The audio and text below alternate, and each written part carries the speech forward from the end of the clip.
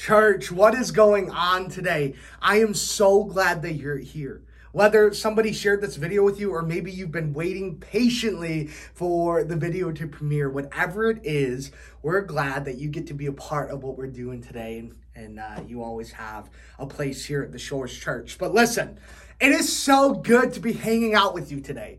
Because most Sundays I'm hanging out with your wild kids, but today I get to hang out with you, and that is a really good feeling.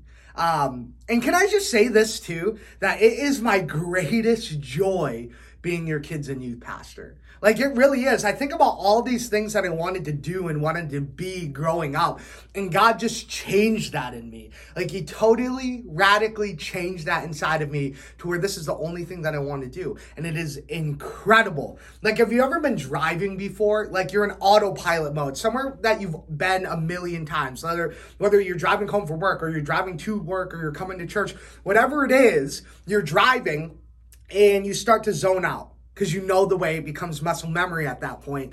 And all of a sudden you have a snap to moment and you're like, oh, how did I get here? Who gave me my license? Right? That's kind of how it is for me here. I'll be at work and I'll be at my desk, or maybe I'll be at home doing something random. And all of a sudden I'll snap back to it and be like, oh my gosh, how did I get here? Seriously, how am I so fortunate to be on staff at a church teaching your kids about Jesus?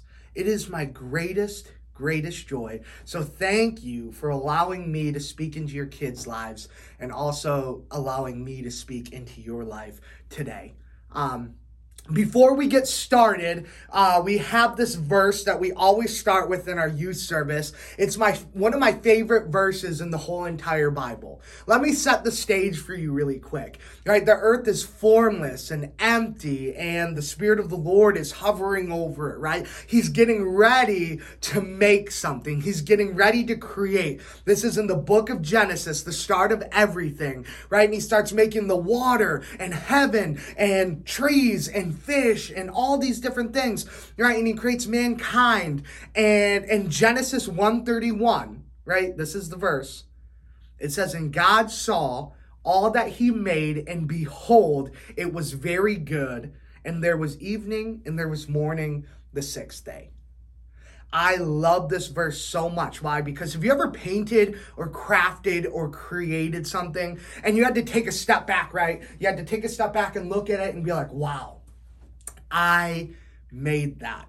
Or maybe you're not really handy or creative and you're like, oh my gosh, I made that, right? Or even your kids. Some of you look at your kids, they do something cute, they're enjoying life, they're laughing, they're joyful, right? And you look at your kid and you're like, wow, I made that. Or some of you still are like, oh my gosh, I made that, right? But you have this sense of pride in what you made. And here's the creator of everything, right? The creator of the elephants, the sky, the water, the penguins, the Chick-fil-A's. Come on, somebody. But the creator of everything had to take a step back and look at his creation and say, wow, I made that. And here's the best part about it. Are you ready for this? Here's my favorite part about this. Because within all of that creation is you. And it doesn't just say that he's like, hey, that's okay, or that's just good. No, God looks at you and says that you are very good. So here's the thing. I don't believe in luck, but I do believe in divine appointment. I don't think that you're here by accident. I don't think that you just stumbled across this video or this series or this church. Whether you've been watching this whole time we've been online, maybe you got saved at this church, maybe you served at this church, maybe you got baptized at this church, or maybe you're still trying to figure out this whole Christian thing. Here is what I want to challenge you with this morning. That maybe you don't like anything that I say today. That's all right. Maybe you don't like our sermon series. Maybe you don't like the carpets. Me neither. But maybe whatever it is that's holding you back today, can I challenge you with this? While you're here, will you allow yourself to hear from God? Because here's the thing. God wants to speak to you. God has a word for you. So can I challenge you with that this morning? And before we get started, let's pray. Lord, help us this morning. Speak to us. Have your way today, Lord. We ask that whatever is blocking us from receiving everything that you have for us, from hearing from you, Lord, I pray that you just cut it off right now, that it is abolished and destroyed, and that we can start running to you, Lord. We can start diving into your word. We can start hearing from you clearly. Jesus, speak through me today. Let your Holy Spirit have its way. We ask all of this in Jesus' beautiful, precious name. And everyone says, amen. Listen, we've been in a series called Paparazzi, and we've been studying the book of James. And aren't we so fortunate and lucky that we have a pastor who sees the value in reading the Bible together? So here's what we're going to do today. We're in James chapter 4. We're going to tackle this bad boy together. And I promise you it's not that long. But before we get into the chapter, let me give you some backgrounds about James, okay? James is Jesus' half-brother. I mean, talk about pressure. Could you imagine being Jesus' half-brother? I mean, I just picture that time when Jesus turns water into wine and Mary walks over and goes, James, your brother just turned water into wine and you brought a cookie tray from Myers, right? I mean, think about it. It is a classic sibling rivalry. It reminds me of my own sister and me, right? One of us got good grades, went to college, got her bachelor's degree, and is working for their master's. And one of us dropped out of college and became a pastor. I mean, I wonder which is which, right? That classic sibling rivalry. In Hebrew, James is translated as Yaakov, and in Greek, it's Iakobos. His letters, the whole book of James, right, were letters written for all of Jesus's followers and to challenge how we live. Chapters 2 through 5 are all about living wholeheartedly and devoted to Jesus. He was a leader for over 20 years. He saw things like famine, poverty, and persecution. He was a pillar of the church and was known as the peacemaker until he was tragically murdered. I say all of that to say this. Even though that James was Jesus's brother, even though he saw how Jesus grew up, he was able to set aside everything that was about himself to glorify everything that was about Jesus. I mean, come on, think about it. How many of us could do that for our own sibling? Set aside everything that's about ourselves to follow our sibling. Better yet, lay down our life for them. I bet you that number is not high. I bet you a lot of us would not do that, but here we are in the book of James where he does that. Plus, James was in Jesus's inner circle. Even in the 12 disciples, he was in Jesus's inner circle, right? So everything in this chapter, in this book, is important. And that's where we're at today, James chapter 4. So what do you think? Do you think we're ready to tackle this? If you got your Bibles, why don't you go ahead and open up to James chapter 4. If you don't got your Bibles, that is tough luck. Just kidding. We have it on some slides for you. But let's take a look, shall we? What causes quarrels and what causes fights among you? Is it not this, that your passions are at war with you? You desire and you do not have, so you murder. You covet and cannot obtain, so you fight and quarrel. You do not have because you do not ask. You ask and do not have because you ask wrongly, to spend it on your passions. You adulterous people, do you not know that friendship with the world is enmity with God? In the NIV version, it says hostility, that you are purposely being hostile to God. And listen to what it says next. Are you ready? Or do you suppose that it is without purpose that Scripture says he yearns jealously over the Spirit that he has made to dwell in us? He gives us more grace. Therefore, it says God opposes the proud, but gives grace to the humble. Submit yourself, therefore, to God. Resist the devil, and he will flee from you. Draw near to God, and he will draw near to you. Cleanse your hands, you sinners, and purify your hearts, you double-minded. Be wretched and mourn and weep.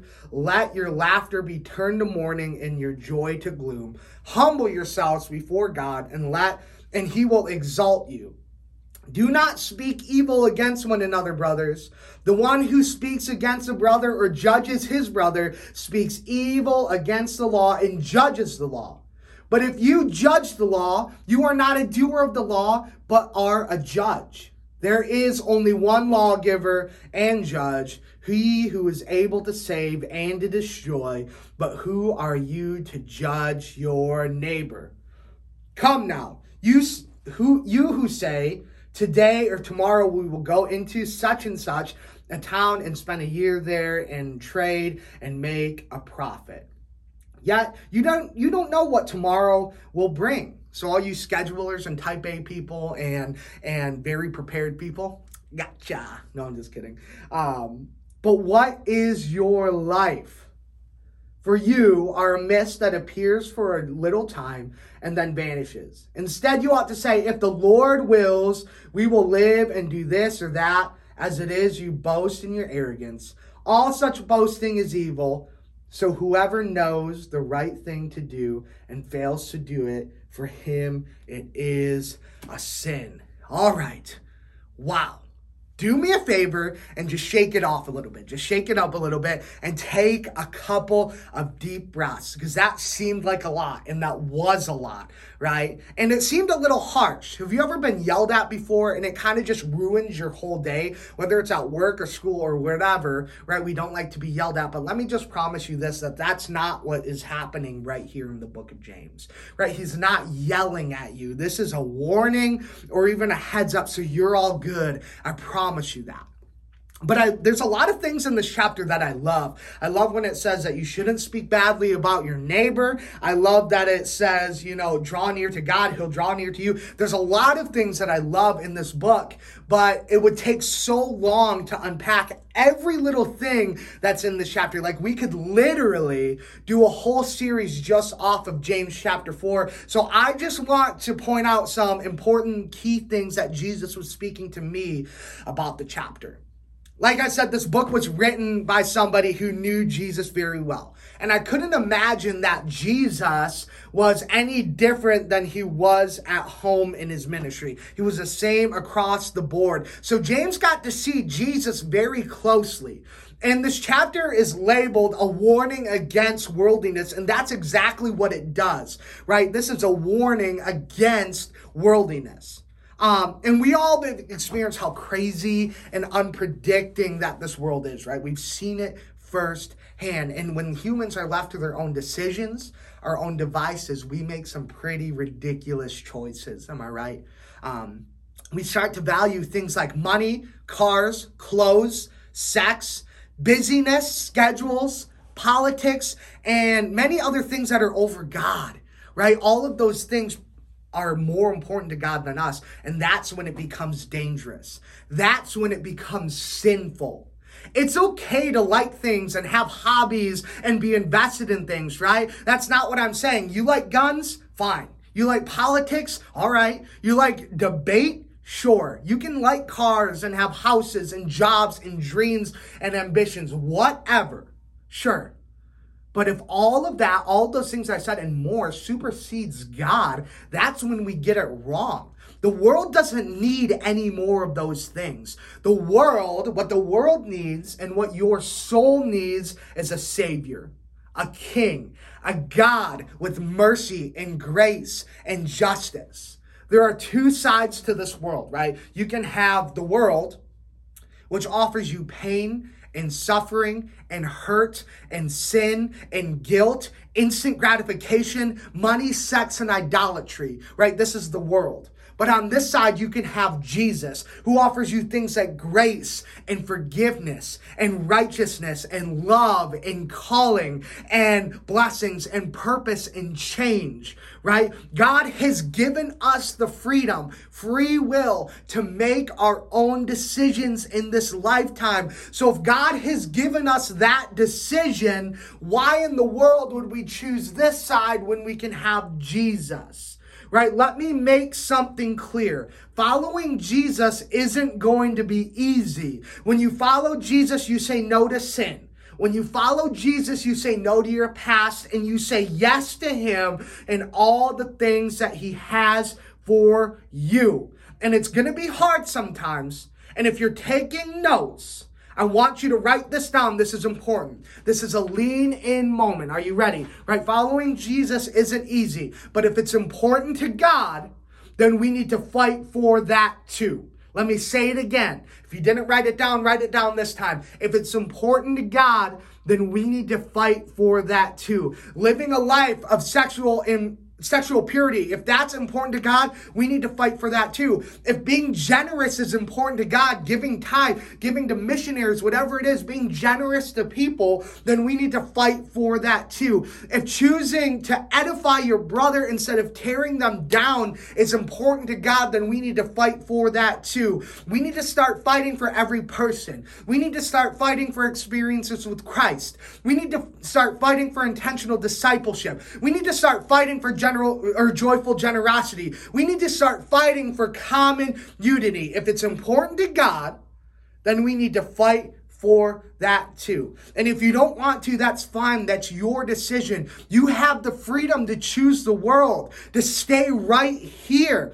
But the best part about choosing Jesus, and it says right in James chapter 4, if you choose his grace, if you choose his forgiveness, then two things will happen. Are you ready? The first one is this. James chapter 4 just said, if you draw near to God, he will draw near to you. How many people are thankful that we have an ever-present God in our life, a God who chooses to be with you through the good and the bad? When you draw near to him, he draws near to you, right? That is the presence of the Lord who's in your life. The second thing says, if you humble yourself to God, you come back to him and you resist temptation, the devil will flee. The devil ain't going to stick around because he knows he's not a match for Jesus's power. He's not a match for the one who's protecting you. So go ahead and choose the world if you want to. But if coming to Jesus and fighting for what's important to him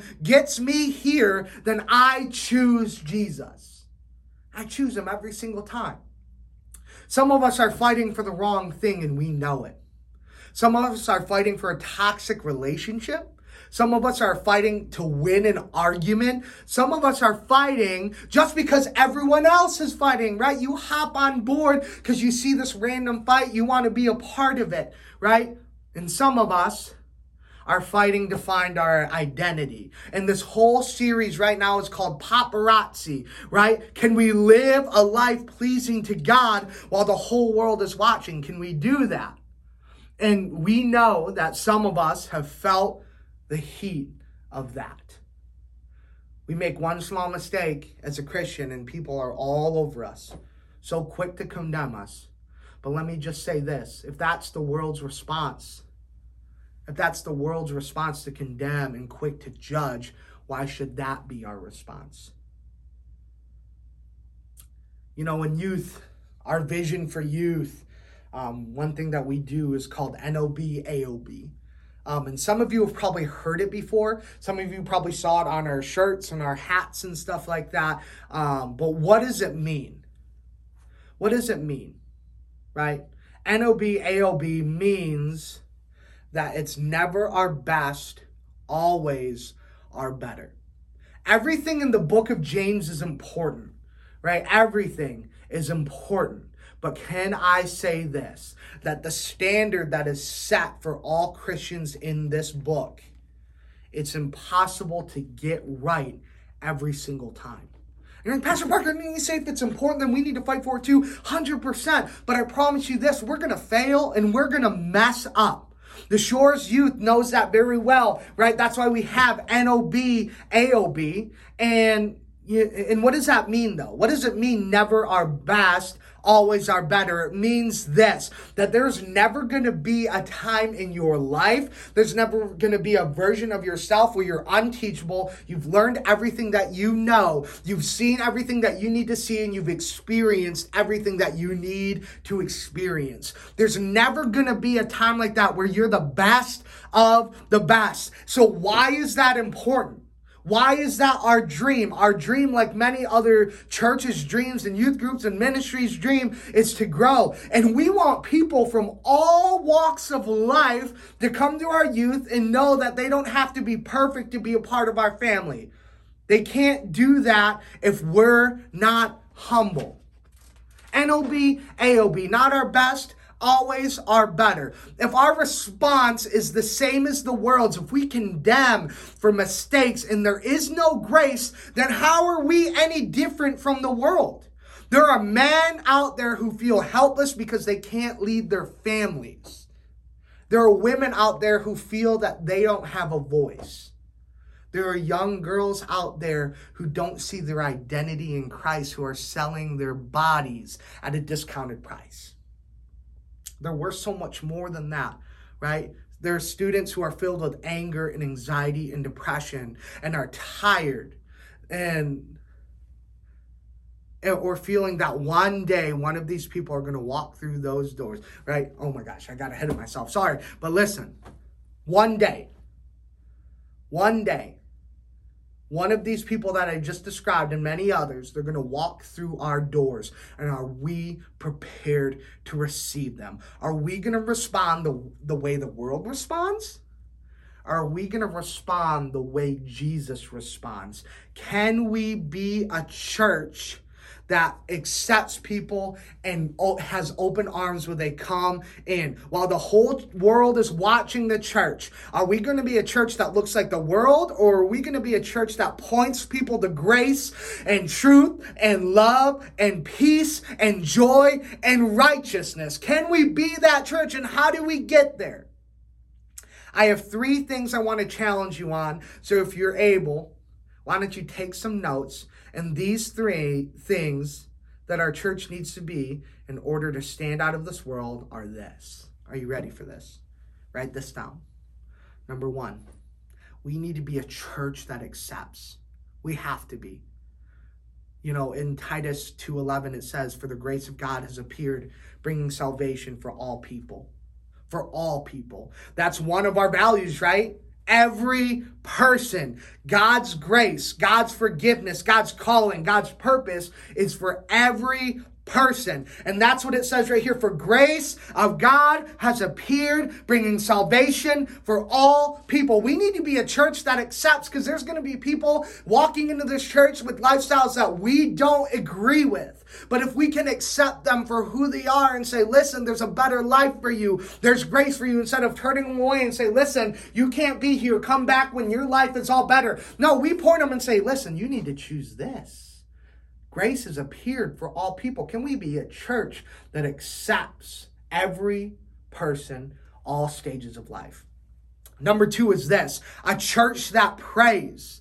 We need to be a church that prays. We need to be a church that never stops ceasing prayers, right? It says right here, it says, rejoice always, praying without ceasing, give thanks in all circumstances, for this is the will of God in Christ Jesus for you. Listen, we need to be a church that never stops praying.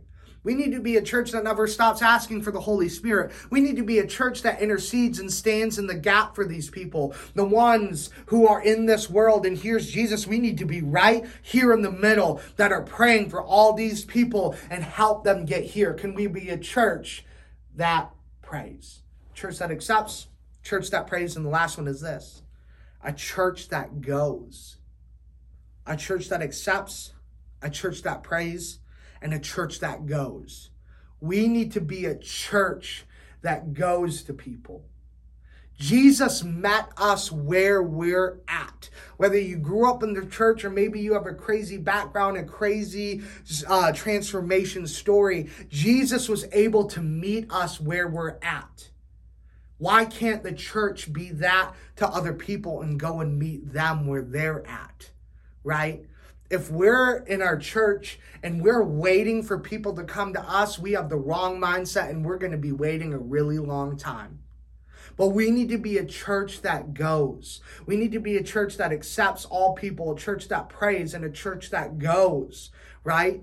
We can't just wait for other people. If we are just a building full of Christians and we don't have it right, we got it wrong.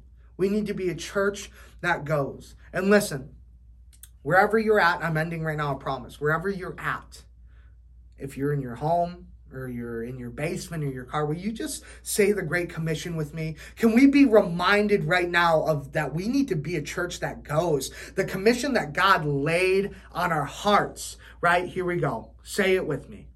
Go, therefore, and make disciples of all nations, baptizing them in the name of the Father and of the Son and the Holy Spirit, teaching them to observe all that I have commanded you. And behold, I am with you always to the end of the age. Man, while the whole world is watching, can we as a church, we as a community, we as a family of believers be these three things that when people look at us, they're like, man, there's something different about them. That's where Jesus lives. Will you pray with me? Lord, thank you for this day. Jesus, thank you that we get to be together learning about your word and just talking about everything that you're doing in our lives. Jesus, I just pray that that conversation never stops. And Lord, some of us are stressed. Some of us are burned out. Some of us are tired. Some of us are lost and struggling to find who we are. Lord, if we can just get onto this idea that we are a church that accepts, a church that prays, and a church that goes, Lord, we know that your Spirit will be in us. We know that you're going to help us and teach us and guide us. But all of my friends that are watching right now, Jesus, I just pray that your peace, your joy, and your righteousness starts to fill their hearts. Jesus, they can't find peace in this world. They can't find joy in this world. They can't find righteousness in this world. That's only something that you can provide. So can you do that for my friends this morning? Jesus, we love you and we thank you in Jesus' name. And everyone said, amen. Hey, church, we love you. We are so glad that you joined us this morning, and there's so much more to come. The best has just started for us as a church, and it's going to be incredible. We love you, and we'll see you next time.